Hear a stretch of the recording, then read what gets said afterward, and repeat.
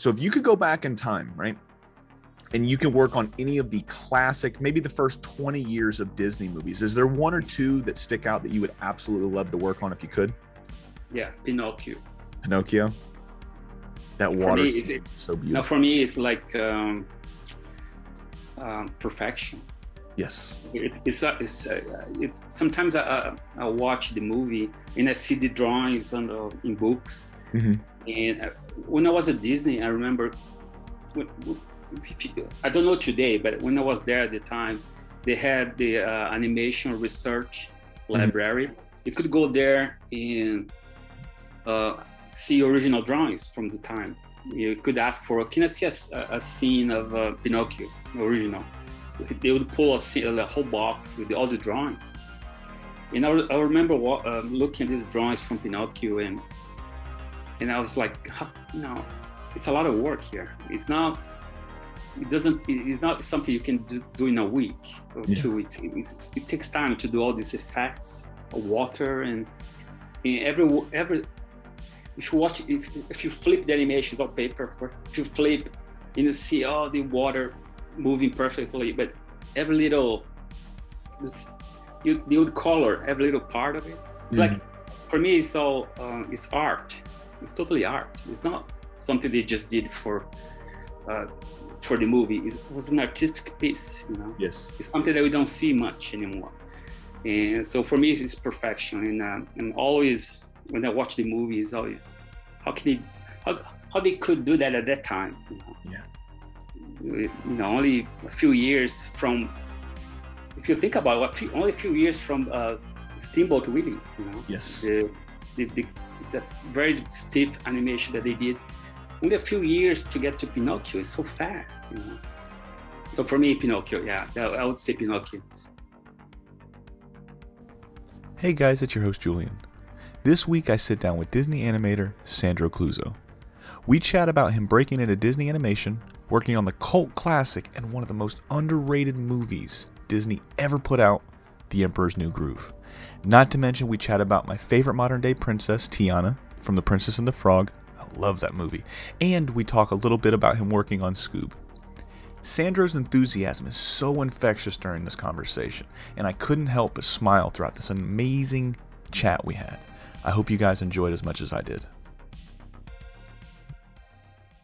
Ladies and gentlemen, welcome to What's My Head podcast. I'm your host, Julian, and today I'm joined by Mr. Sandro Cleuzo. Sandro, how are you, sir?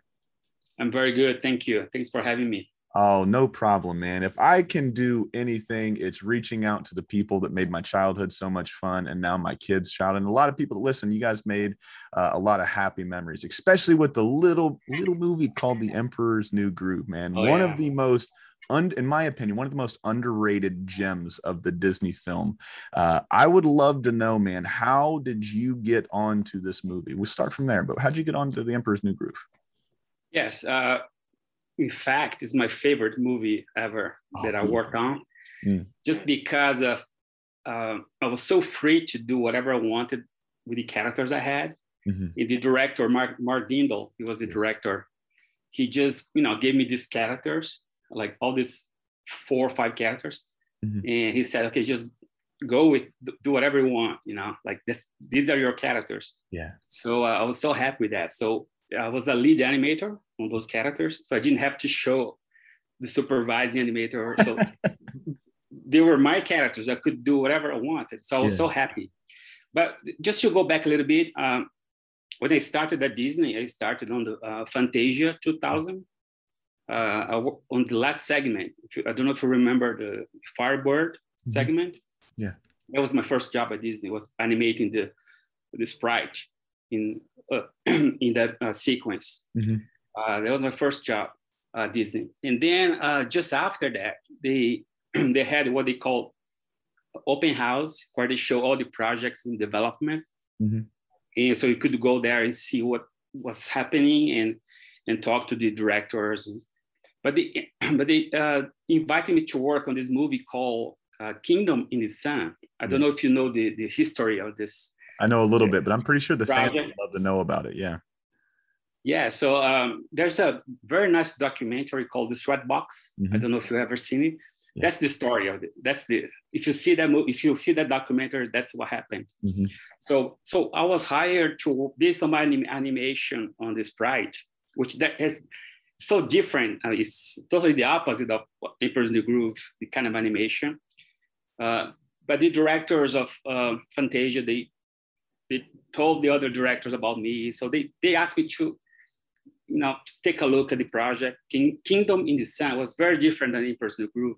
Very different. The theme was very similar, but the story was totally different. It's more like an epic movie and more traditional Disney movie with the princess, the villain, the evil villain. It was very different. So so they offered me a job to work as an animator on that movie, and I took it. It was my second project at Disney. After the Fantasia was my second one. And then because of the story changes that they had, the movie wasn't working well. And so they had to stop and redo the whole thing. So maybe you know the story. It's a long story. But so it became the Emperor's New Groove, right? So what happened was there was a female character in the original movie, Kingdom in the Sun, which was supposed to be the love interest of Cusco, right?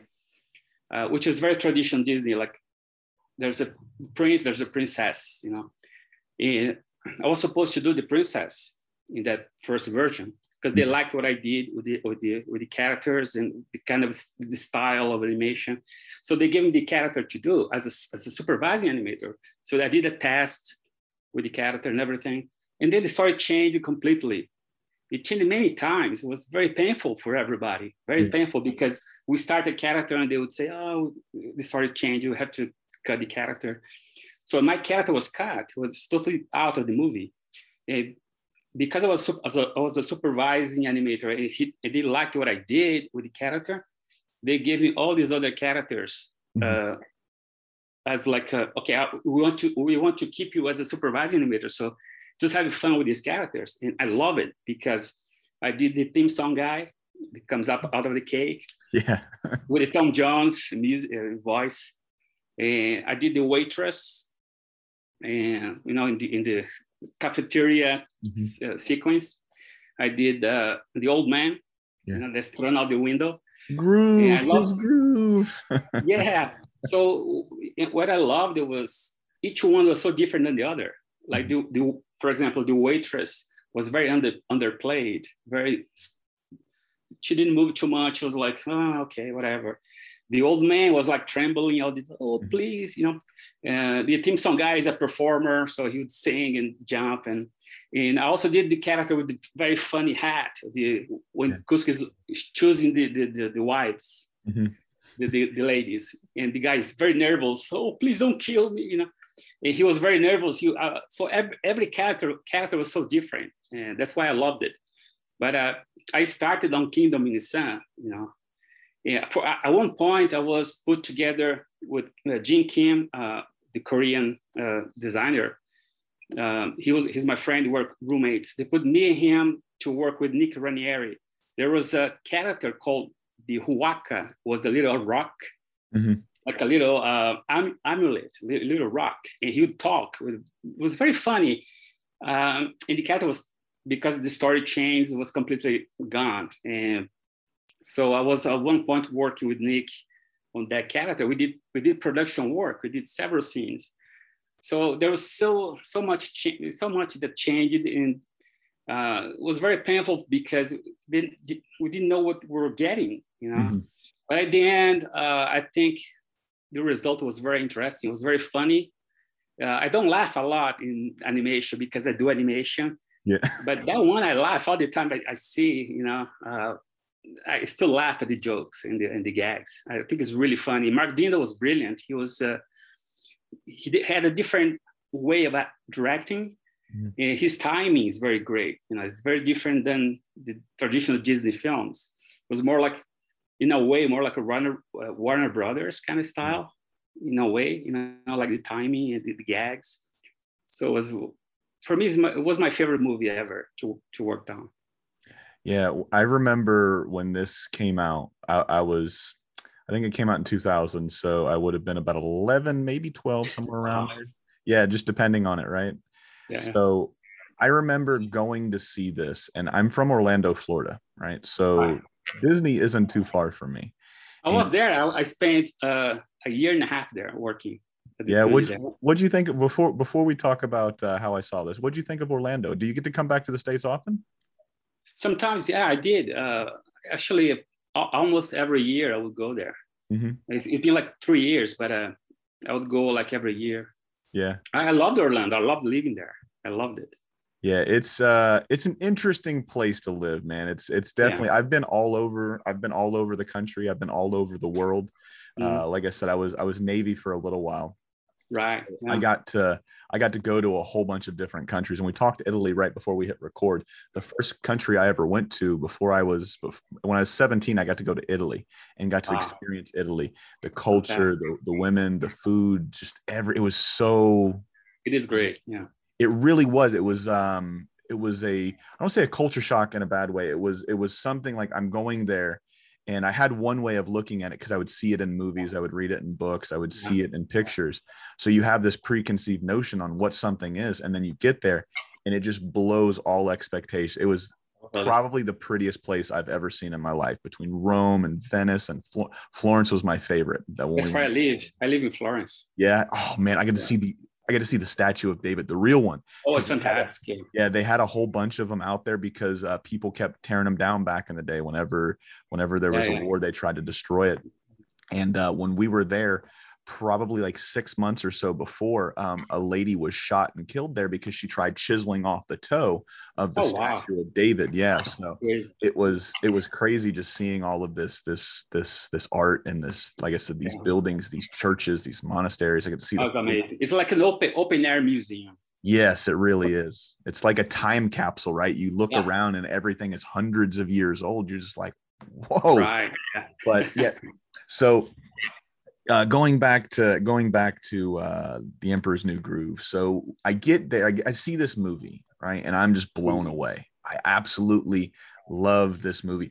This movie, what's that?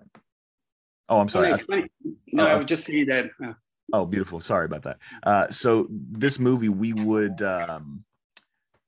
would quote this so much with my friends. Like No Touchy was one of those things. Yeah. That thing would and then it was Kronk and it was Yzma. The cast of characters you guys brought together was phenomenal, man. Like I said, watching this as a little kid, I was blown away because I knew it was a Disney movie. It didn't feel like a Disney movie. It felt different, right? And I don't know what it was. Like I said, so many iterations of this movie coming and going, and you guys didn't really know what was going to happen or how it was going to be pushed.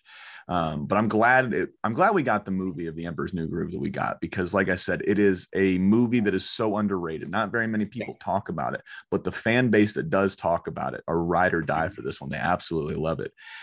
Looking back at this movie, almost 22 years now.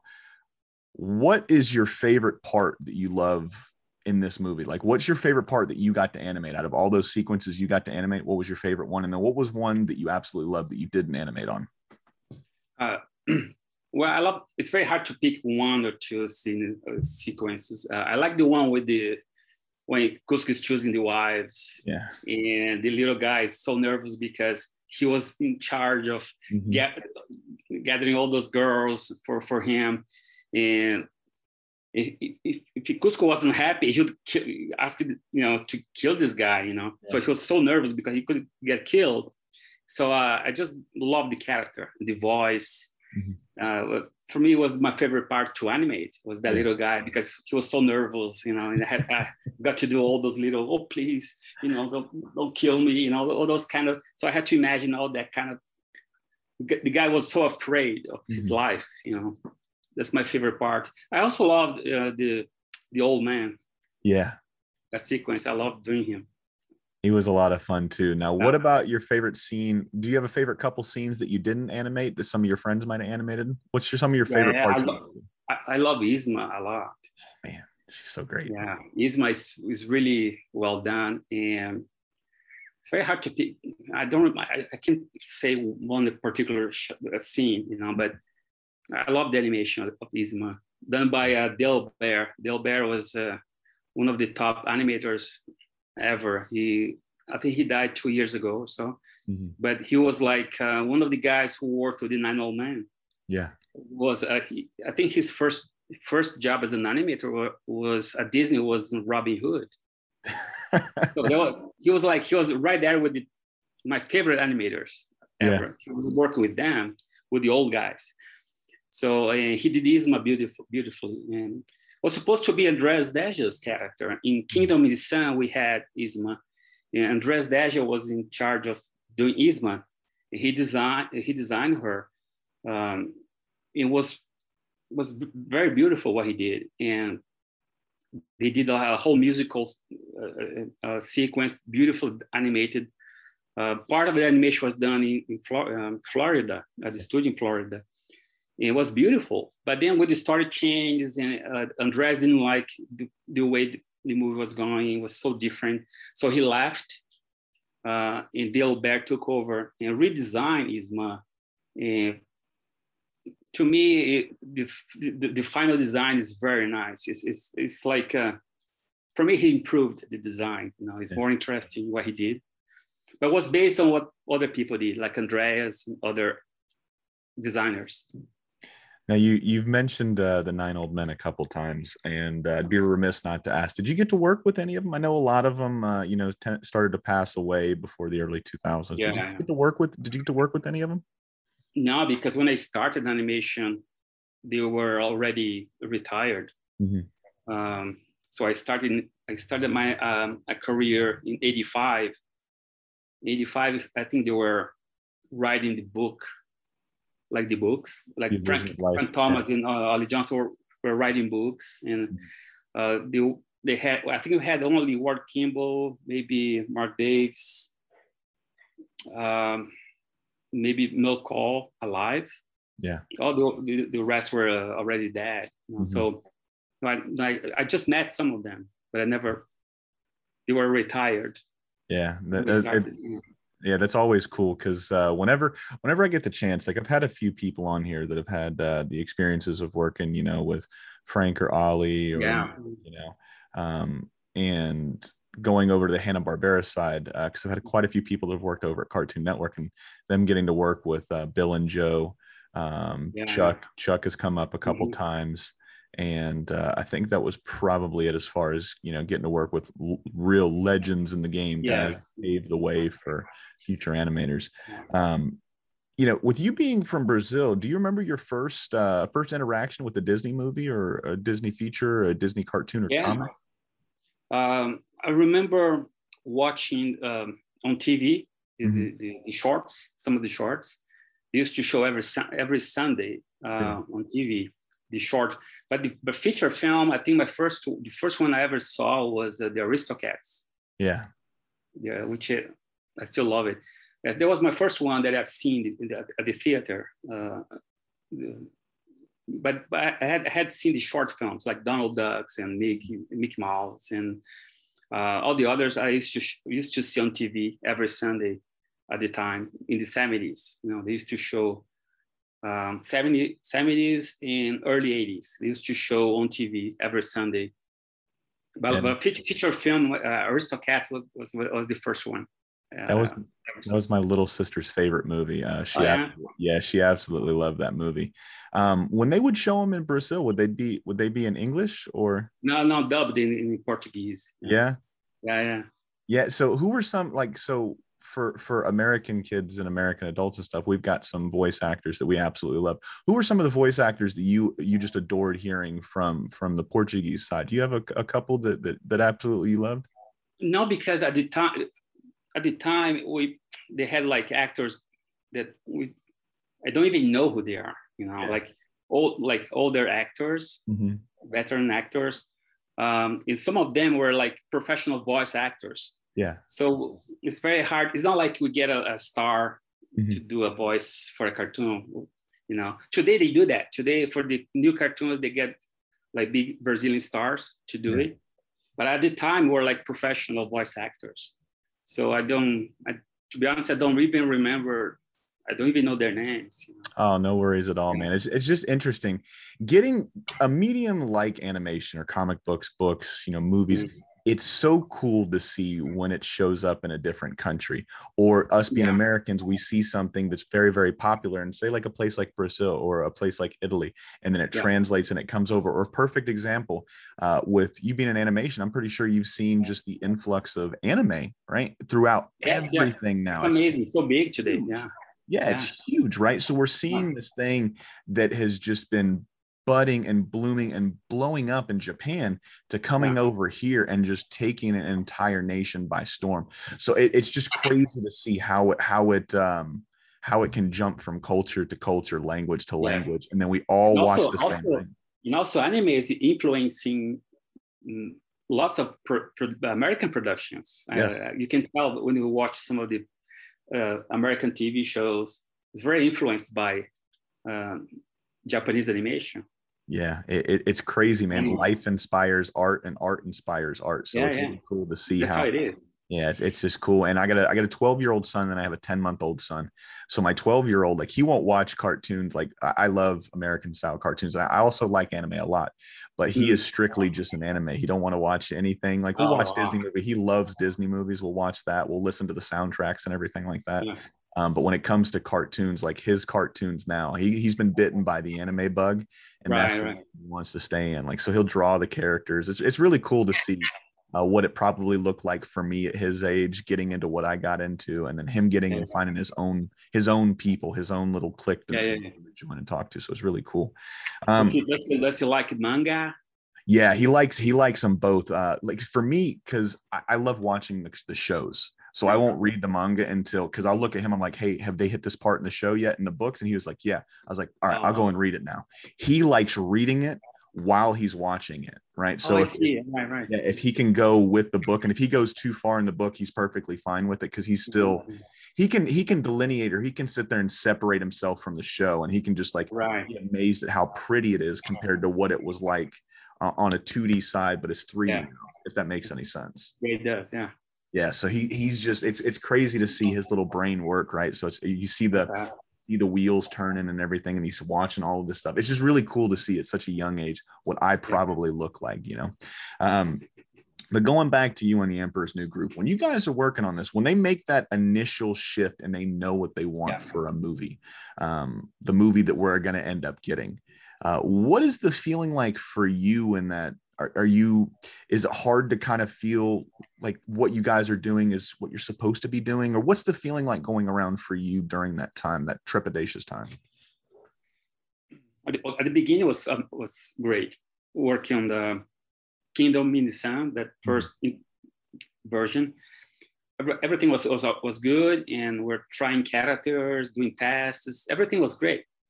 And then we heard stories of, management didn't like the movie, the way it was going. And we started hearing, the director might be fired and all that kind of thing. It was a little difficult. And then got to a point where they said, well, they only have 2 weeks to turn this around. Otherwise, we're going to have to lay off everybody, That was kind of scary for many people, So for a couple of weeks, we were like, we might get fired, everybody. Yeah. So, but in the end, Mark Dindo and the story team, they came up with the Emperor's New Groove, the final version, Emperor's New Groove, in like 2 weeks. It's really fast. So they actually saved everybody, everybody's jobs. But it was very, at that particular time, it was very difficult when they said, well, they only have 2 weeks,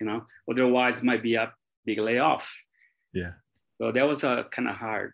But then after that, when we start Emperor's New Groove, the final version, things really went fast. We had to do it fast because of the time we spent. We lost on the first version. But we had so much fun. Things went great after that on the production. That's really cool, man. Yeah, it was really cool. Everybody was working really well, and everybody was enjoying other people's work, and we're having fun. That's the thing. Everybody was. I could tell my friends were having fun. Animating. I was having fun. So But that 2 weeks that we're waiting for, what if they don't get it? What if it doesn't work? Might be a big problem, But after that, things went really smoothly. And Mark Dindo was so clear what he wanted. It was very easy to work with him because he's not the kind of director who doesn't know what he wants. Oh yeah, I have to see first. No, he knew what he wanted, and he explained to you. You did your animation, show him. Sometimes he would say, yeah, approved, or he would say, oh, just change this little thing. But he knew what he wanted. It was very clear, and that way is so easy to work because it's not like you're gonna redo 10 times. You talk to him, he explains what he wants. He sees the first pass of your animation in rough. He knows what's happening there. If he likes, he approves. If he doesn't, you might have to do a few changes, but it was very smoothly. Some directors, they're not sure, and you do a version, they say, I'm not sure, try this, try that, and you keep reworking. But he was very clear. He was very, let's make this movie quickly and efficiently, and he was amazing as a director. Yeah, that's really cool, man, especially when you have a leader you could look up to and somebody that knows what direction you need to go to, because I'm sure at some point in time in all of our lives, we've worked for somebody that is indecisive, that doesn't know whether they're coming or they're going. And it's very, very, it's hard to really get a feel for anything, because then everybody, if you start seeing the leader panic, what happens? The soldiers panic. So once everybody panic, and it goes downhill real quick. Looking at this movie, like I said, this movie is so fun, man, from start to finish. I love the little cutaways that they'll do when Cuzco is explaining his story. Like him crossing out, Pacha, and him circling himself, and just all of interacting with the viewer. Breaking the third wall, man. Is that a Mark Dindal thing, or is that something that the animators might have come up in, or a writer might have come up said, hey, we want to break the third wall a little bit? But do you know how that came about? Well, I don't know exactly, but I'm sure it's not the animators. It's the story people. I think it was the story team. They came up with that. I'm pretty sure it's Mark Dindal with the story guys working on that. Okay, cool. Yeah. Because just having that little pause break, where you're laughing and then you've got to sit there and you think, oh, what's he doing? Oh, he's doing something else funny. So it's one of those things where it resets your emotion, or it resets your ability to laugh at something. Because if you're always laughing, it's hard to go higher. So if you're always crying, it's hard to go lower. So trying to find that balance. Yeah, it was really nice. Plus some, like I said, some of the scenes in here are still some of the funniest Disney scenes of all time. I'm like him and Bucky at the beginning with the Jaguars, and when he pops the balloon, it's just silly stuff like that. It's just really fun. Looking back at this movie from 20 years now, I mean, do you have just as many fun memories now as you did back then? I do. I still remember, like I said before, it was my favorite movie to ever worked on. And it was fun, and the atmosphere was great. Yeah. I mean, after those 2 weeks, we're not sure, but everybody was having fun. And like I said, I felt like, because usually in animation, you're not free like you think you are, because you have a director who, in fact, sometimes at Disney, you have to go through 2 or 3 people to get your scene approved. And sometimes you have directors who are not sure, or he wants something specific that you don't agree with, but you have to do it. On that movie, I was like, whatever I did, I'm not kidding. Whatever I did, it was approved. Mark Dindal would say approved. He would laugh and approve. I had very small changes, like very minor changes, which usually doesn't happen. Usually you have many changes, in projects. And but that one was like, whatever I did, it was like, oh, this is great. It's like I was free to do whatever I wanted on my characters. Of course, you have to understand the story. You have to look at the storyboard. You have to understand how your character fits into that. You cannot miss the mark. That's what happens there. But the performance, it can be whatever you want. As an animator, you are the actor, right? Yeah. we're doing the acting. So as long as you don't miss the point of the sequence of the story or what the character is doing there, the acting could be anything. You could be anything, the way, whatever you think of. So on that movie, I was free to do the acting I wanted to do. Whatever I thought about the way the character felt, I could do it. And sometimes you work in projects for the director. He has a specific way that you should do the acting. For example, working with Don Bluth on Anastasia, for example. Don Bluth, he used to shoot the whole movie in live action, the whole movie. Like a live action with the camera moves and like good actors. You'd get really great actors to do it. And you had to do the animation over the live action, In the acting, we couldn't think of the acting. The acting was already there for you, and you couldn't change it. He wanted that way, the way he shot the live actor. So that's not very good for an animator, because an animator wants to do her own acting. Yeah. And so that's why it was so fun for me to work on Emperor's New Groove, because I was free to do the acting I wanted. Yeah. I wasn't like, tied to a specific way of doing, like with Don Bluth or a director who wants, no, the character has to act this way, So that's why it was the most fun. I still love it when I think about it. This movie became a cult. Like everywhere I go, the people want me to draw the characters from Emperor's New Groove, Cusco or whatever. And in Italy, it's very big. In Italy, it's like a cult movie. Yeah, that's really cool, man. Yeah. Something that have you gotten a chance to watch Sketchbook on Disney Plus? I watched the Gene Kim segment. Yeah, the Captain Hook. Yeah, because Gene is my friend, and we're roommates on the Emperor's New Groove. He animated Cusco, So we're roommates from India, like we're friends. So I wanted to. The first one I watched was his segment. I have to watch the rest of it. Yeah, I watched the entire series, but his and Eric Goldberg's were probably my favorite too, from that entire series, because it's just Eric Goldberg seeing. I don't know. He really is. I mean, but just seeing somebody at the height of their craft, a master of their craft, slip into that character like it's a pair of socks, or you're putting on a shirt, right? Yeah. And everybody puts on a shirt, everybody puts on a pair of socks, so it looks effortlessly, is what I'm really getting at. But to see him draw the genie, like, dude, I got goosebumps right now, right? Like I'm sitting there, I'm watching him, and I'm like, oh my God. Like, it's just so easy. It comes so easily. Yeah. Yes, it's like it's so I cook for a living, right? That's the trade I'm in. I love it.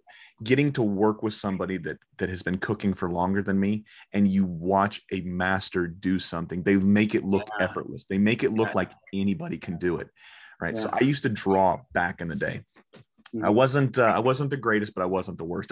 If I would have kept going longer than 12 years old, I probably would have tried the animation field, because I just love what you guys did. That was my first love and my first dream. I wanted to do that.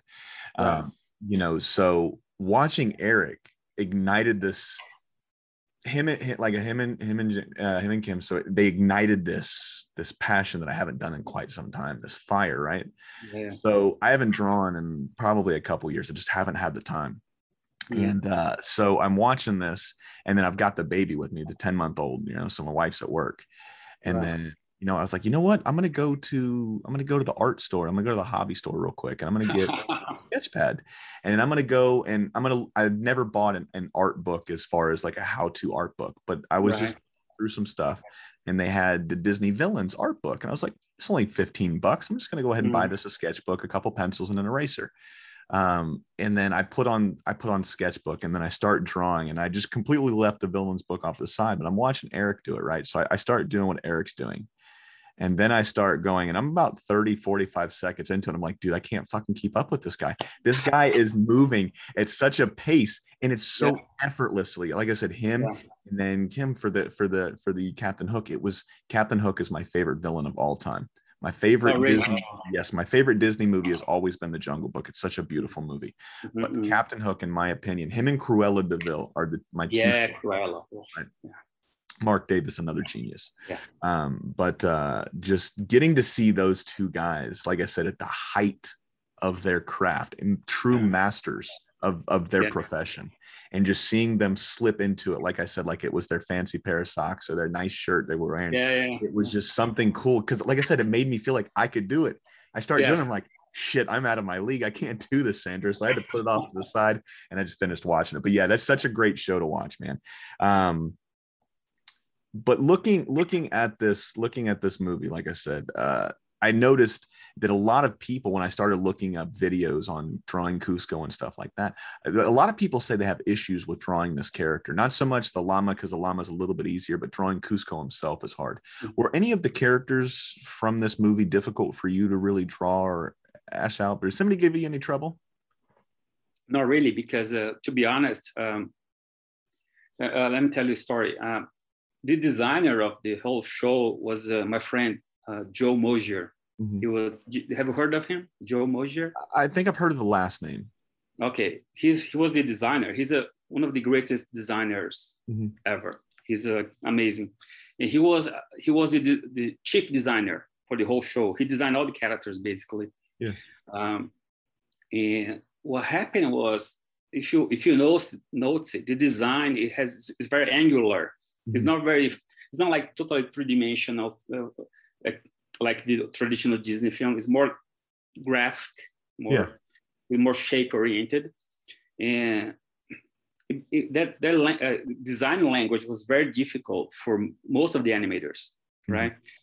But for some reason, I got it really fast. The design sense. One of the first shots I did, the director at the time was Roger Allers, the same director for Lion King. He was in charge of Kingdom in the Sun. So he was the main director. When he saw my animations, he was like, wow, this guy, he can draw like Joe Mosier. He understands the design language of this movie. Other people, most of the animators couldn't do it. So they put me to work with Joe Mosier doing model sheets for the movie. So Joe Mosier would do like 1 to 2 drawings for a character. I would take those drawings and do a turnaround, like a model sheet with poses, and I would check with Joe. Joe do some draw over. So I learned a lot work with Joe, and because of that, I kind of understood the design language. So for me, it wasn't difficult to draw that style at all, because I got it. Yeah, that's really cool, man. Speaking of Mr. Mosier here for a second, what was it like working with him doing these model sheets? Had you done model sheets before? No, it was first time. It was first time as working with a great designer and doing model sheets and this kind of stuff. It was the first time for me. I've been always an animator before, but then because I understood the style, they put me together with Joe. Joe was great because he's like I said, he's like one of the best designers, but he's so humble, very humble guy. And I remember going many times. I'd go to him, hey Joe, can you go over this drawing for me, and he would say, no, it's great, this is great, no, it's great. And I said, no, please just go over this. No, but it's great drawing, no, please go over. He would go over and he would make it so much better. Yeah, he would improve the drawing, but he didn't want to do it. So I had to force him to do it many times, and that's how I learned. I understood how he thought. That line I put there, he put in the different place. It became better. The way he would draw over my drawings.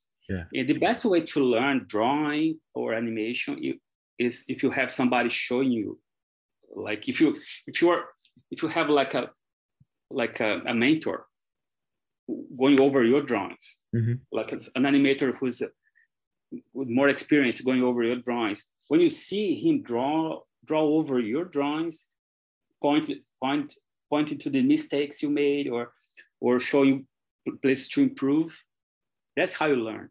Yeah. You kind of, oh, I understand now.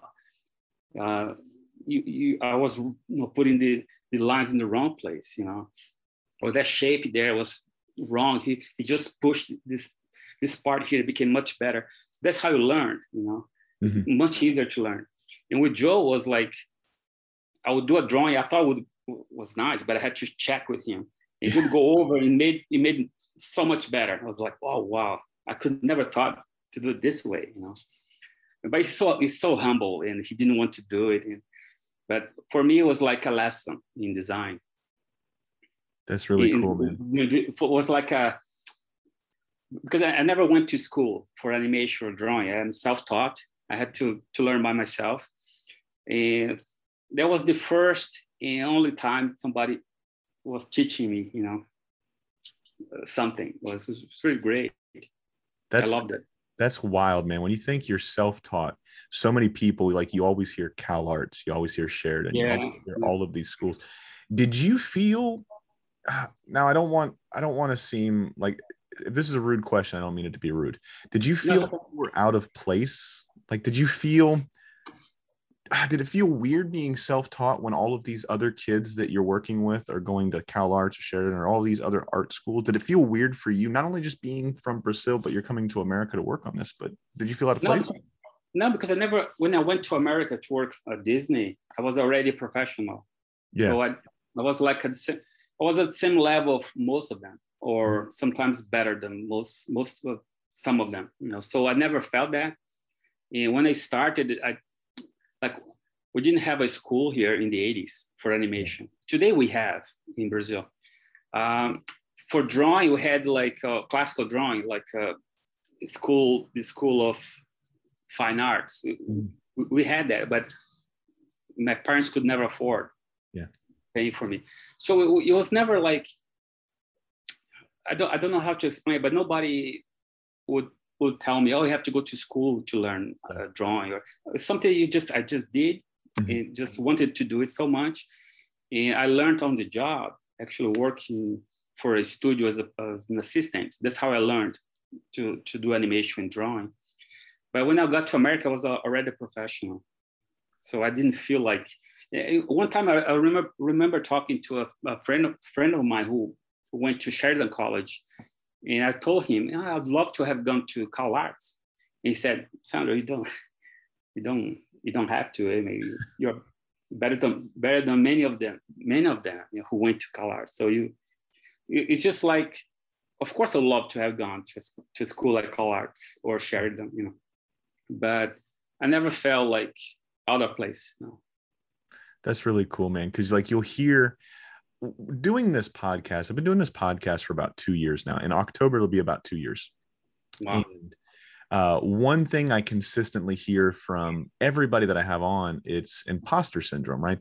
They're in this position and they feel like, holy shit, they picked the wrong person. I'm out of my league. I'm out of my depth. I'm out of this. I'm out of that. And then getting to see how they fight through that, right? The fake it until you make it, or I'm just going to continually put in as many hours as I possibly can. Yeah. If people were playing catch up, that's what they would do. They would put in as many hours as they could to play catch up. Or like you said, you find somebody, a mentor, somebody that has got 10 years, 20 years experience on you. And then you're like, hey, draw over my drawing so I see where I'm going wrong. Yes. It's cool to see something like that. And with Disney's got such a historic career, right? They're almost 100 years now at this point when it comes to animation. So they've got some time in this game of animation. So I got to imagine you're going to somebody that has all of the answers. And if they don't have all the answers, they know somebody that has that answer, so they can definitely direct you in the position you need to be directed. Yeah. With that being said, would they pair younger animators with somebody that was more experienced just so they could get that experience or that catch up or that teacher, that mentor they needed? Yeah, they do. They did. When I was there, they had that happening. And I think today they still have that. Yeah. How many? That's something that happens. It's something that's natural, Yeah. In a studio environment like that, you have to have. They have to put the young guys with like with veterans so they can learn from it. That's how the veterans learn too, you know, from other veterans. That's something happens. Yeah. Okay. Now, how do you I don't know if it's a hard question to answer because like I said, it's such a long time ago, but do you know how many people would be under one mentor, or would you get to pick a mentor, or would it just be if you were assigned to a specific scene or a specific group of sets, they'd give you a mentor at that point? Yeah, I don't know much because I never had a mentor or never was a mentor to somebody when I was at Disney, but I know it would be like one-on-one, like one guy. Maybe one guy was like junior animator would be paired with the, let's say, Andres Deja or Nick Ranieri or somebody. That junior animator would be working with him. It could be one, it could be a little like two or three or a little group. Yeah. Okay. The only reason I asked that is because when I joined the Navy, you have to find somebody that's had at least a couple deployments that have been deployed or been in for some time, so they've got experience. And generally they either force you, like say you have to go for this person because he's in your division, or you can pick somebody. Luckily, I got to pick somebody, and the person I picked is still one of my closest friends today. He was somebody I always looked up to. He was a married guy as well. I was a very young guy. I was like 19 joining the military. So seeing him and how you conduct yourself as a professional, what you do, how you speak, how you talk, how you treat, and it's all this crazy shit that most people think you just come straight out of the gate knowing. It's like, no, man, it's a refined skill. You got to learn all this stuff. This is why you got these veterans in this industry. Yeah. But a place like Disney, if the guy was clever, he would go to not only one guy, he would go to many of them. Yes. You go to Glen Keane, you'd go to Andres Deja, because they were like available, and they're not the kind of people who would say no, I won't do that. Everybody was open to help everybody. If you wanted to show your drawing to somebody, you could go just go there and show and get their opinion. Or I did that a few times. I was designing characters for the Princess of the Frog. I was designing some of the characters, and I went to Andres there and said, Andres, please just go over this for me. Give him an idea here. He'll do it. Everybody was so open to exchange ideas or opinions or going over the drawings. So if somebody's clever, he'd go to many top people, for drawing opinions.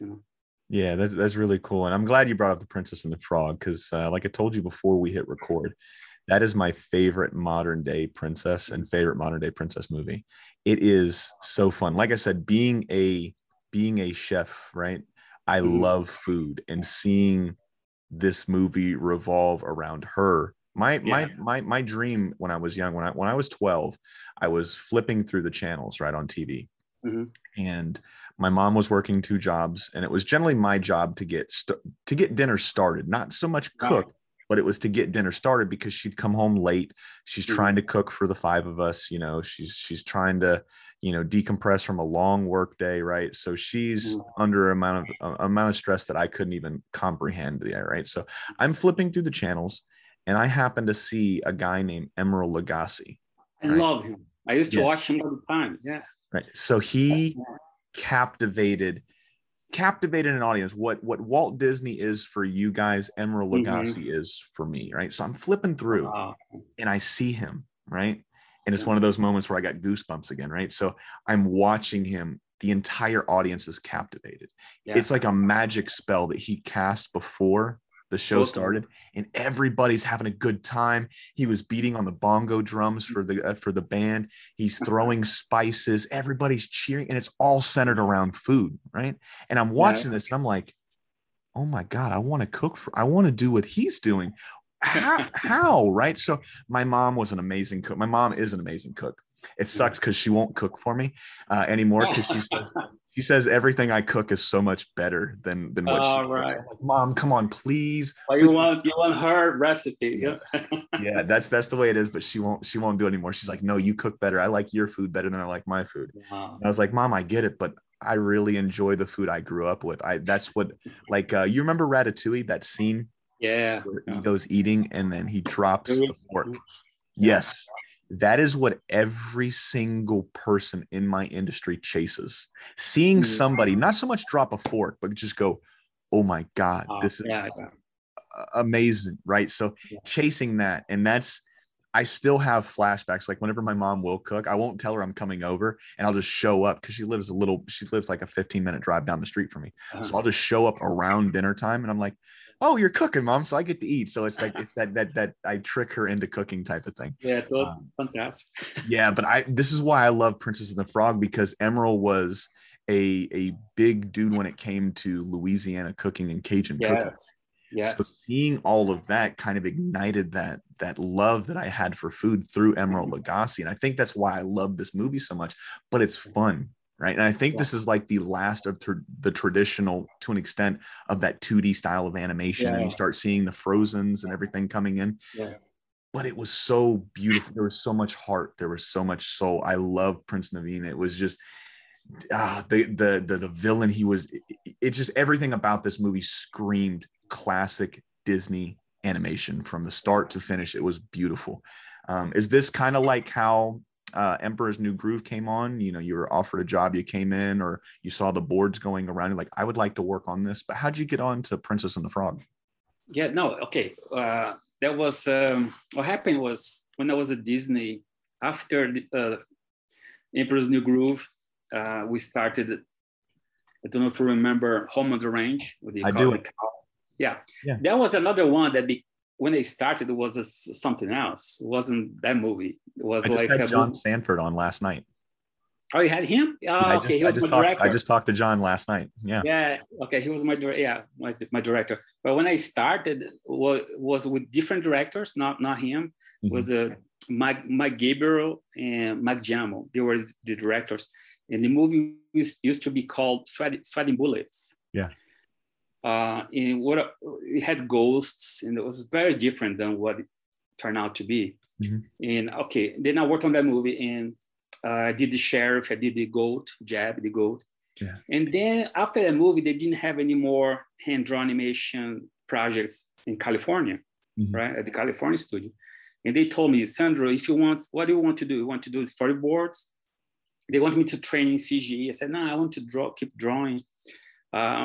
Okay, we're not doing any more hand-drawn animation here. They had already announced that they were going to CG, you know, hand-drawn was going down in California. But they said, okay, in Florida, in the studio in Orlando, we're going to still make at least one more movie in hand-drawn animation. If you want to go there, you can go there. So I said, okay, I'll go there. I'll go to Florida. So they moved me to Florida to work there on the movie called My Peoples. Mm-hmm. And it was supposed to be a hybrid movie, a CG with hand-drawn animation. And they had like, in the story, the main character would make toys with recycle things, like things that in the house. He would make like little toys based on the family. And those little toys were supposed to be CG, computer animation. And the characters, like the world would be hand-drawn animation. So it would be characters hand-drawn, the main characters, and the toys would be CG, or like a hybrid movie. So they moved my family, my stuff, all to Florida, everything to Florida. They paid everything. So I was there in Florida. I loved the people there. Everything was great. And then the movie was in production. We're doing production scenes, and everything was great. And then they decided to close the studio and cancel the movie. It was a big thing, a big deal. Everybody was laid off. Yeah. Over 400 people. They only kept a small group of people to move to California, back to California. But I was one of the guys, the artists laid off, you know. So I decided to come back to Brazil to open a studio. So I spent a few years here. And then after, I don't know how many years, they called me back to work on Princess the Frog. They said, Sandro, you want to come back because we're going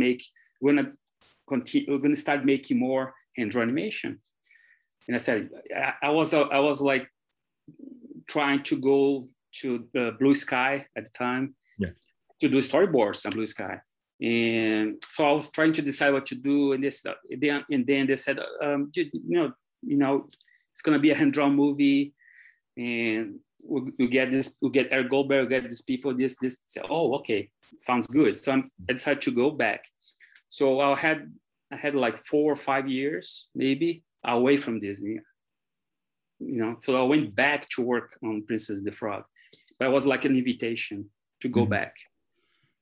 And when I got there, they said, "Oh, things are great here. We're gonna keep making hand-drawn animation.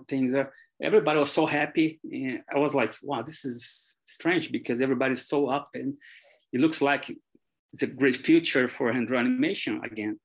It turned out not to be. Yeah. But it was like an invitation to go back. I was away from Disney after Home on the Range, after the studio in Florida closed down. I was away for 4 or 5 years until they invite me back on the Princess the Frog. Yeah, I really wish, and I know Eric Goldberg said it, that there was an article that came out last week, I think, when Sketchbook dropped. Yeah, I saw it. Yeah. Disney's going to return to that 2D, that hand-drawn animation. I hope it happens. I really. Yeah, let's see. Let's wait and see. Wait and see. Yeah, I mean, I get it. You've got to. So my son's style of animation is that 3D. It's that right. Pixar. It's what they're doing now. It's just everything evolves, So but it is nice to see when it comes back, because I can't remember who I talked about it with, but I think it was Dave Wasson, the creator of that just did the Cuphead show for Netflix. So I had him on a couple weeks ago, and I was like, don't take this the wrong way, because it's going to sound like I'm ignorant trying to say some of these words, because I've been a fan of animation since I was a very little kid, but getting to go in depth and talk with folks like yourself and people that I've had on here before, I am very new to the terminology. So I'm trying to play catch up and learn as much as I can. So whenever I try to explain something, it always sounds like, oh, I don't know what I'm talking about, but I just don't know the terminology quite yet, right? It's not all up here, but it will get there maybe 10 years from now, right? It takes a little while for all this shit to happen. But what I was telling him was what I absolutely loved about the Cuphead show is what I loved about old shows like Top Cat. I don't know if you remember that one from Hanna-Barbera, or the Flintstones, or the of course. Or so stuff like that, the Looney Tunes. What you would see on traditional hand-drawn animation is if somebody was drawing and they drew too hard underneath an eye, you would see that on some of the frames. You would get lucky enough. That's what I loved, because you would mistakes. Yeah. Yes, you would see little mistakes, but it was little mistakes that somebody created with these. Right? They did this with their hands. It came from here and it went to here. Yeah. Now, this is not a dig on people that are strictly, CGI. They do everything on a laptop or an iPad or anything like that, a sketchpad. I just love, because that's what I grew up with. I grew up with that style of hand-drawn animation. And that's what strikes me the most. Everybody's got, their Picasso, their Starry Night, they've got whatever that moves them. And that's just what moves me. It's just seeing those little imperfections, somebody that might have went a little too hard, or they were under a deadline, so they smudged it. I mean, it's crazy just picking out old shows and you see a mistake and you're like, I see it. And my wife's like, shut up. I don't want to hear this anymore. Can we just watch the movie? So it like I said, I love seeing stuff like that. And I really hope they go back to that classic 2D animation, because there's something beautiful about that. It's something that's missing today. Right. So and I think there's room for both. Yes, there really is. And also when Disney decided not to make any more hand-drawn animation, I was very surprised, because okay, I don't mind DreamWorks or other studios, but Disney has a tradition. Yes.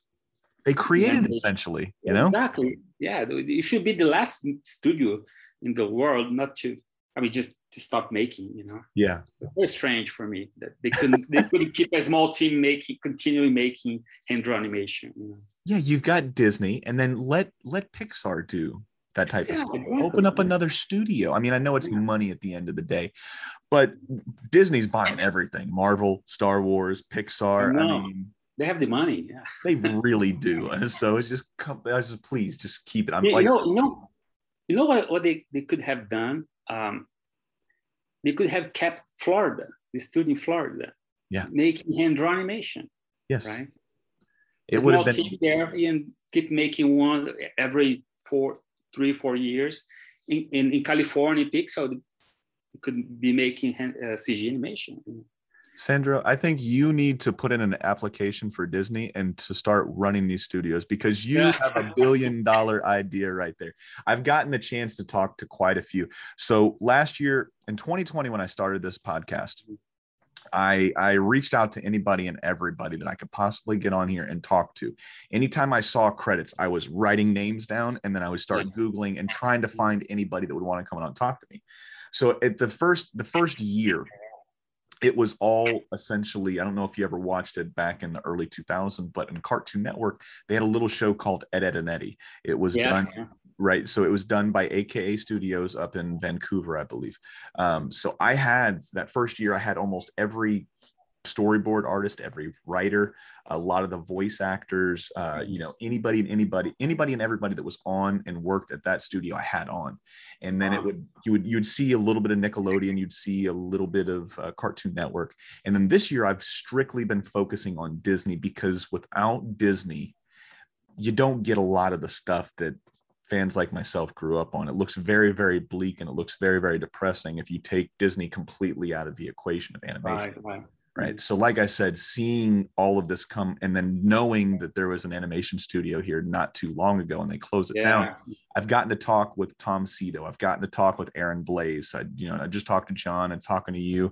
So there's been a few people that I've had on here from the Disney world, and getting to hear the stories, not only of the Florida MGM studios, but getting to hear California studios and seeing all of the stuff that Disney helped create. And like I said, you guys built childhoods for all of us, right? So it'd be, like I said, it'd be nice to see that return to what made Disney so special so long ago, right? But as we start to wind down here, because I don't want to keep you too much longer, man. So I really appreciate you taking the time for me. It's been a lot of fun. I'm so happy to do this. Yeah. So thanks for having me. Anytime, man. I really appreciate you doing this. So what we're going to do is we're going to rotate to some fans' questions. And if you had fun, I would really like to have you come back on later in the year, and we can go super in depth about a couple movies, right? So a couple of these questions I like to start out with before we get to the fans' questions. So one of them is your Mount Rushmore of animators, right? So if you had to pick 4 people, and then you had an honorable mention, so you've got 5 people total, who are the 4 on your Mount Rushmore when it comes to animators? It could be like from the old timers too. It can be anybody that you've drawn inspiration from, or somebody that you looked up to. Okay, Mill Call, one of 9 Old Men. Bill Titler.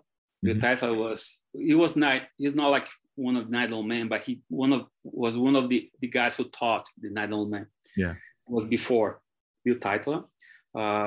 I would say Ward Kimball. Yes. Ward Kimball, it's like incredible.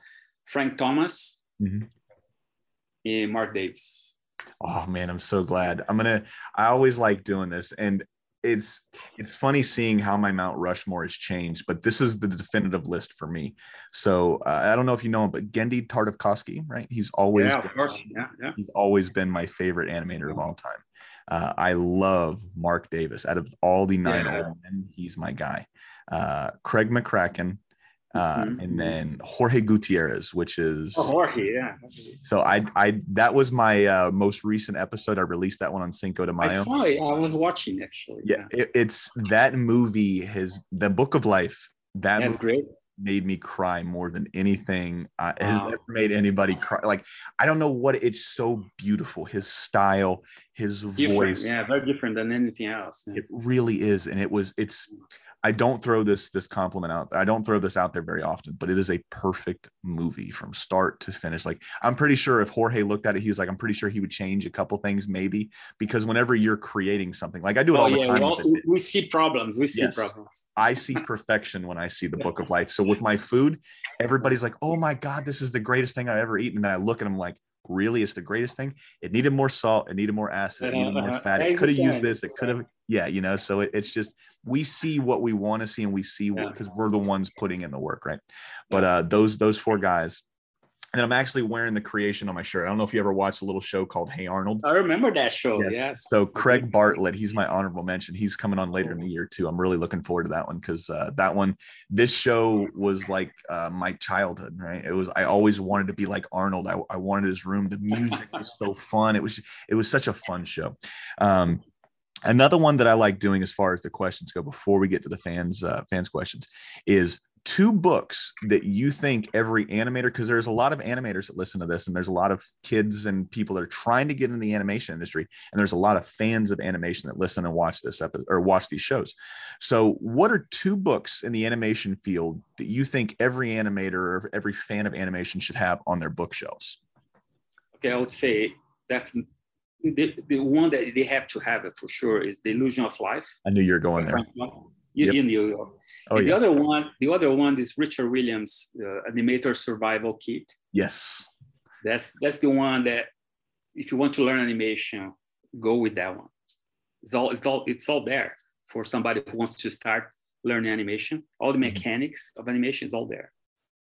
Yeah, the Illusion of Life is not only the history, but the philosophy of Disney animation, and they have all the principles that are explained so well, but you understand how they thought when they were making movies, at Disney. And there's Richard Williams for the technical aspect, because you have to know the technical aspects to do the performance. 100%. So, The Illusions of Life is the first book that it's not the first book I bought. The book that I bought first that got me wanting to know more about what you guys and gals do was of Mice of Magic from Leonard. Oh, yes, I love that. Yeah. So that one, I had a guy on. His name was Fred Cyber. He was the last Hanna-Barbera president, right, for Cartoon Network. And I was talking to him, and he tells me he came over from MTV, right? He wanted to do all of this stuff. He wanted to see the shorts come back, or he wanted to see that shorts program come. And that's what was going to revitalize cartoons in the 90s. And I was like, dude, how did you have the foresight to think about something like this coming from MTV, music videos? Yes. Like, well, I read this little book called Mice of Magic from Leonard Maltin, and I wrote that down, and then I bought the book. And I got it on Amazon probably like 2 days later. And I'm reading this and I'm like, holy shit, there is so much in the first chapter alone, right? Than I've seen in any book. Like you ever seen any movie that has serial killers in it and they've got like Post-it notes or strings that are going to like all of these things. That kind of thing. Yeah. Right? That's what it's in my bedroom, I think, but that's what my book looks like. I've got so many highlights folded over. Right. The stuff circled. So if I ever get the chance to talk to Leonard, I've talked to Jerry Beck, and he was one of the greatest people I've ever had on here. He's forgotten more than I'll ever be able to learn about animation. He's a historian yes. of animation. Yeah. Brilliant person, man. So that one started, but The Illusion of Life, right? That book, I had waited because the price point was like almost $80-$90, right? For the new version. So I was like, I just had a baby. I didn't want to buy it, right? Our second kid. I was like, I want to buy it. No, I don't want to buy it. I was like, and then I ended up working like fucking 80 hours, or not 80 hours, excuse me, 60 hours in 1 week, and then another 65 the next week. So I had pretty good overtime. So I was like, I'm going to treat myself and buy this book. I'm reading it, and I wasn't even reading the words. I was just flipping through the pages, and I never do this. I was flipping through the pages, and I was just mesmerized. Yes. The art, the amount of detail. And I'm just like, oh my God. And then I start reading it. And one line I picked out of there that still sticks with me. And then whenever I hear somebody say it, I smile. It's you do not animate what the characters are doing. You animate what the characters are feeling or what they're thinking. Yeah. Right. Yeah. And it's so beautiful, and it's so articulate, and it's so to the point. It's, you don't do what they're doing because anybody can do that. Because the thing is it's not difficult to move the character. Yes. It's difficult to animate the character, to make the character alive, thinking. Yes. Yeah. It's different. You can move the character. You can make a character move, but what's the personality? Is the personality there? Is the character is telling you something? That's the difficult part. It really is, and it's beautiful when it's done right, because you can tell, like, oh, they get it. They have that book. They read that same line I read, and they applied it to their work. I love it. All right. So the last one before we get to the fans' questions is our animation recommendation. This is where whenever the guests come on, we get a lot of repeat guests on, and we also get a lot of guests that come on that are referred to from the guests I've had on for. Is there anybody that you've worked with that you think would have a fun time on here that we should reach out to? Would you recommend anybody that you think would have a good time on? Yes. Did you ever get Nick Ranieri? I did not. No. Get him. He's great. Yeah. He did Cusco. He's the Cusco's father. Yeah. He's great. He's like one of the top animators. He was the top, like one of the best at Disney. So get him. And if you can get Joe Mosher. Yeah. Great designer. Okay, I'm gonna write both of them down. Joe Mosher worked briefly with Chuck Jones. Yeah. The last projects of Chuck Jones. So he has some great stories. That's really cool, man. I got both of them written down. I actually had Phil Roman on not too long ago. Oh, wow. When I talk about stories, like he told the entire story about how he got into the Grinch and then working with Chuck Jones. And then he was sitting there, he was talking, he's like, Chuck Jones was looking over my stuff, and he looked back, he was like, who animated all of this stuff? And he was like, I did. He was like, who are you? And he was like, I'm Phil. And he told me the story. He's like, you're an animator now. And he was like, wow. Oh my God, my hero validated me. And just seeing all of this, like, I'm trying not to cry. It makes all the difference when somebody like Chuck Jones would say, you're an animator. It makes all the difference. Yeah, man. That's what happened to me with Don Bluth when I went to work for him. He had my portfolio open, and he was looking and said, it was my portfolios and my friend's portfolio went together to try to get a job there. And he looked at my portfolio and said, who is this portfolio here? I said, this is mine. You're an animator. Oh, so it's like a validation, from the top guys. Yeah, I've actually got John Pomeroy coming on. He was supposed to come on tomorrow. He's my friend, John Pomeroy. Yeah. I'm so excited because one of my favorite movie, and for the longest time, I did not know this was it wasn't a Disney movie. All Dogs Go to Heaven. Right? Yeah, it's great. Yeah. It's so beautiful. And sad story here for just a second. I actually just had to put I had a 13-year-old pit mix. He was a rescue dog that we got. I actually had to put him down 2 weeks ago. And when I did that, I was it's still very hard coming in because I used to have 4 dogs. And now I only have 3. But coming home, right, that first day after, like I guess I'm trying not to cry, but coming home and I forgot that he wasn't there anymore, right? So I'm calling him in, and I go, Louis, come on inside, buddy, because he was always the last one in, because he was old, right? He was hurt, and he ended up having pancreatic cancer. So I'm waiting, I'm holding the door, and then my wife comes up behind me, and she puts her hand on my shoulder, and then she's like, he's not here. And I'm like, oh fuck. And it's like it's been 2 weeks now, and it's still, it's not like it really is, man. And back in February, at the end of February, we lost my wife's father. He died from COVID, unfortunately.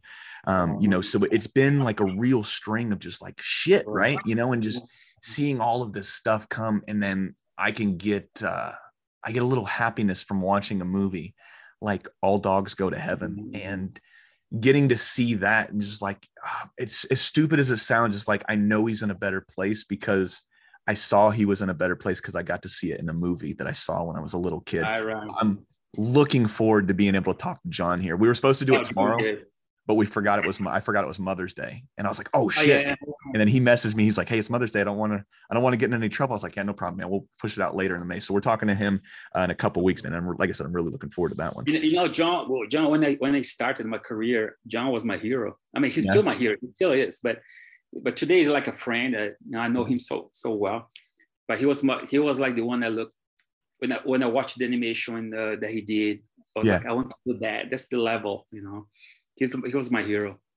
That's really cool. They always say don't meet your heroes, but I've never met a hero that. No, he's great. Me wrong, yeah. So it's cool to see that you're getting to meet a hero, and he is everything that you think he is, and then some, right? So it's always beautiful to see that.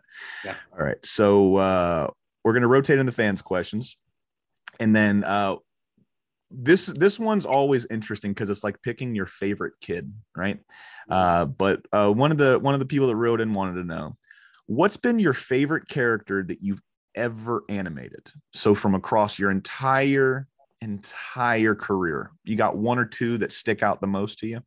Yeah, like you said, it's so difficult to pick one. But if I have to, let's say I have to do it for now for this show. Yeah. I like the old guy in Emperor's New Groove. That yeah. The tremble and don't throw me out the window. You know, I love him. Yeah, I love. For me, I had so much fun. Yeah. Working on animating him. Yeah. That's cool, man. Like I say, his groove. Yeah. How he lives his life, his rhythm, how he lives his life. Yeah, I love doing that scene. When I was doing the act, I was trying to listen. I was listening to the dialogue, and I was doing all these gestures. His groove, you know, I was doing this. One more time. What does he sound like, Sandro? Because you could do it. How does he sound? His groove. Thank you, man. I appreciate that. That's so fun. One day I'll be like him. I'll be an old man. Don't throw off my groove.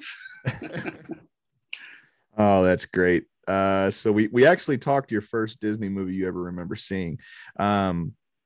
If you had the keys to the kingdom, meaning you can pick yourself and put yourself in any, and this one's come up a few different times.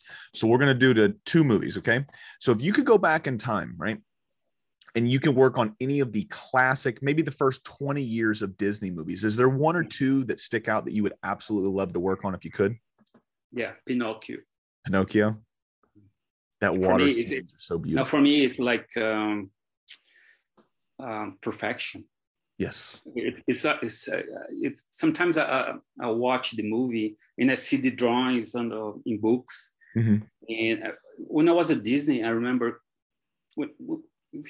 I don't know today, but when I was there at the time, they had the animation research library. Mm-hmm. You could go there and see original drawings from the time. You could ask for, can I see a scene of Pinocchio, the original? They would pull a whole box with all the drawings. And I remember looking at these drawings from Pinocchio, and I was like, it's a lot of work here. It's not something you can do in a week or 2 weeks. It takes time to do all these effects of water and every. If you watch, if you flip the animations on paper, if you flip and you see all the water moving perfectly, but every little, they would color every little part of it. It's like, for me, it's all, it's art. It's totally art. It's not something they just did for the movie. It was an artistic piece, you know? Yes. It's something that we don't see much anymore. And so for me, it's perfection. And always, when I watch the movie, it's always, how they could do that at that time, you know? Yeah. You know, only a few years from, if you think about it, only a few years from Steamboat Willie, you know? Yes. That very stiff animation that they did. Only a few years to get to Pinocchio. It's so fast, you know? So for me, Pinocchio, yeah, I would say Pinocchio. Now, if you had a more modern day, so let's treat that early years as that, and we'll do anything after Walt's passing. So Walt passed right before Jungle Book came out, sadly. So is there any franchise or any Disney movie that came out from right after Jungle Book? We can include Jungle Book all the way up to, what was the most recent one? Was it Encanto? So yeah. So from Jungle Book to Encanto, is there one movie in that block that you would have loved to animate on? I don't know why, but I love the Rescuers. Yeah. I love that movie. It's a simple movie, but I think it's a great story and the characters. The Rescuers. I was going to say Robin Hood, but which is fun too. But I think the Rescuers has something that I love it. There's something about the movie that I loved it. We just watched Robin. It was I thought we've watched the entire set of movies for the Disney movies with my oldest son. But we put on Robin Hood. He's like, I don't think I've seen this one. And I looked at him, I'm like, really? This one? I was like, I could have swore we've watched this one a couple times at this point. He's like, no. He's like, I don't remember any of this. I'm like, well, you're in for a treat, because I really enjoyed Robin Hood. Yeah, it's fun. It's a fun movie. Yes, it really is. So we got a couple more here. Is there one or two heroes and one or two villains that you would have loved to animate. Oh, like your favorite one, Captain Hook is. Oh, I'd love to. So nice. Great. Snazzy. Yes. Yeah. And also, would have been very difficult. I don't know if anybody can do it or could do it. Shere Khan. Yeah. Oh man. Shere Khan is like another perfection. The Milk Hall again is my favorite animator ever. Mm-hmm. He did that, and the design in animation is just, for me, it's perfect. It's like underplayed, you know. Yeah.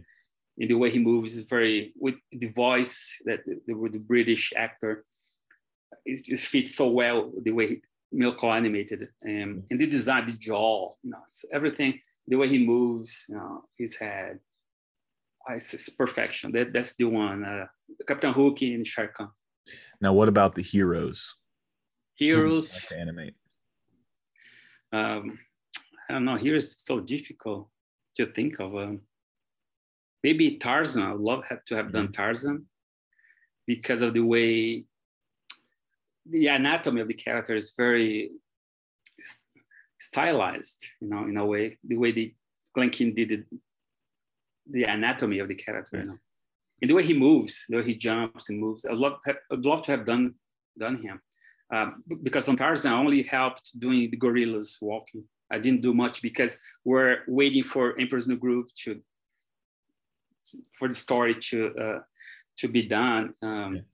So it didn't have any works. They put everybody to help the other projects. So I just did gorillas.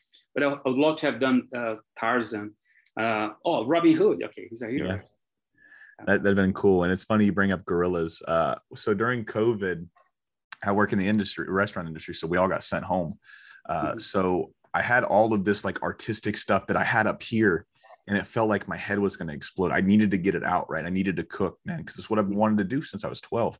And what I love doing is I love showing people how to cook. I love cooking in front of people. I love, it sounds weird, but I love feeding people, right? So I'd take a spoon and I would just like, try this, right? I love that aspect. Like whenever I have friends over, I always tell them, hey, dinner's at like 5 o'clock or dinner's at 6 o'clock. And I don't start cooking until 5 o'clock or 6 o'clock, whatever time it is. So I can have, it's like me acting, or it's like an actor on stage and Broadway and shit. That's the way I treat. Like it's very fun. Like I said, Emeril Lagasse, man, I'm idolizing. I'm copying my hero. So I love doing this stuff. And so when I got sent home, I was like, I'm going to do something on Facebook. I'm going to show everybody everything I've learned since the age of 12. So for the last 20 years, anything that I've learned from screwing up, from knocking it out of the park, from reading books to all these teachers. And I named it the Vanilla, because I'm white and I'm super white, but Vanilla Gorilla Kitchen, because gorillas are my favorite animal. So I'm glad you brought up gorillas, right? So I haven't gotten to do too much with it because having a 10-month-old and then working as much as I work and then doing this, I haven't really had a chance to get on there and do any Facebook lives for him, but I'm starting to do that again here in the next couple of weeks. That's interesting. Wow. Yeah. So it's a lot. It's a lot of fun. All right. Where are we at? Shit. I can't read my handwriting. Oh, here we are. Last one. Looking back on your career now, right? With all of the characters you've created, all of the shows you've worked on, the movies you worked on, if you had to sum up your career in like a sentence, what would it say? Or what would you feel about your career, I guess, is a better way of putting it, a little bit easier. Yeah, I would say that I could say that I've been doing what I love. Yeah, I've been doing what I love. That's really cool, man. Yeah, because I love animation, I love drawing, and I never worked on anything else besides animation. That's my animation drawing. Animation was my first job, and yeah, I've been doing what I love. That's really cool. There's so many folks out there that are in jobs right now that they absolutely can't stand. They're just, it's a paycheck for them, right? So it must be very difficult. Yeah.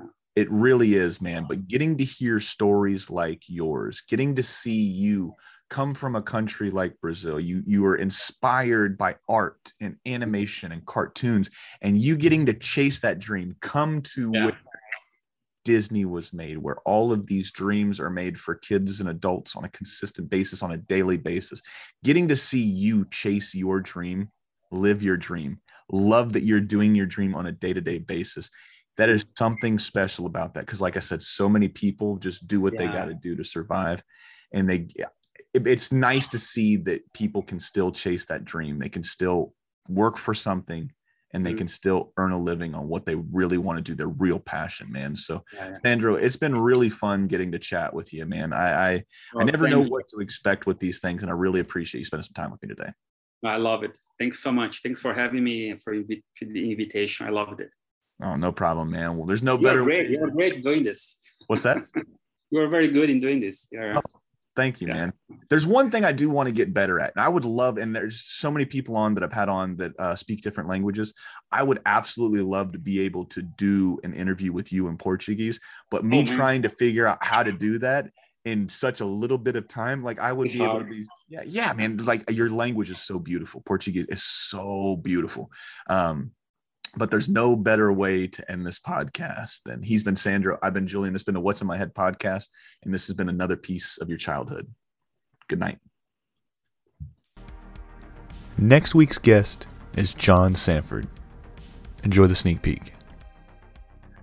We reluctantly added the cricket back in because Joe Grant, God bless him, who was the character designer, story man, and director of Dumbo, for crying out loud, was at the studio at the time in his 80s, but he I think you're missing the bed without this cricket. And he kept pushing the cricket on us, and we were like, no, we don't cricket. We got enough to worry about with Mushu. And so they forced us to put the cricket in. So the way we found to use the cricket was, and I'm not answering your question at all, but I found. Oh no, you're perfectly fine. It's a funny thing.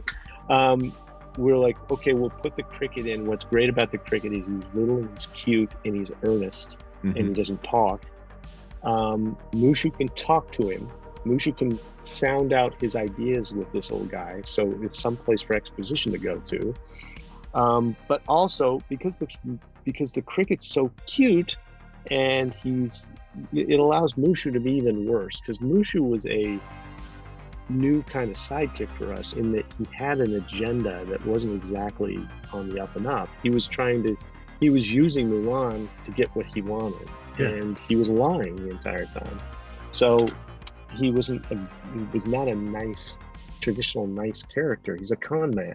He's a phony. And the fact that like he's got this little dude that's like supporting everything he does kind of helps him. It's the sugar that helps the medicine go down, so to speak. So that's why that was how that little pairing came out. Is we were, and of course there's like, they're like, well, what is it? It's like, it's R2 and C3PO. That's the pairing. It's like this one talks and chirps. This one hears English and interprets it for the audience.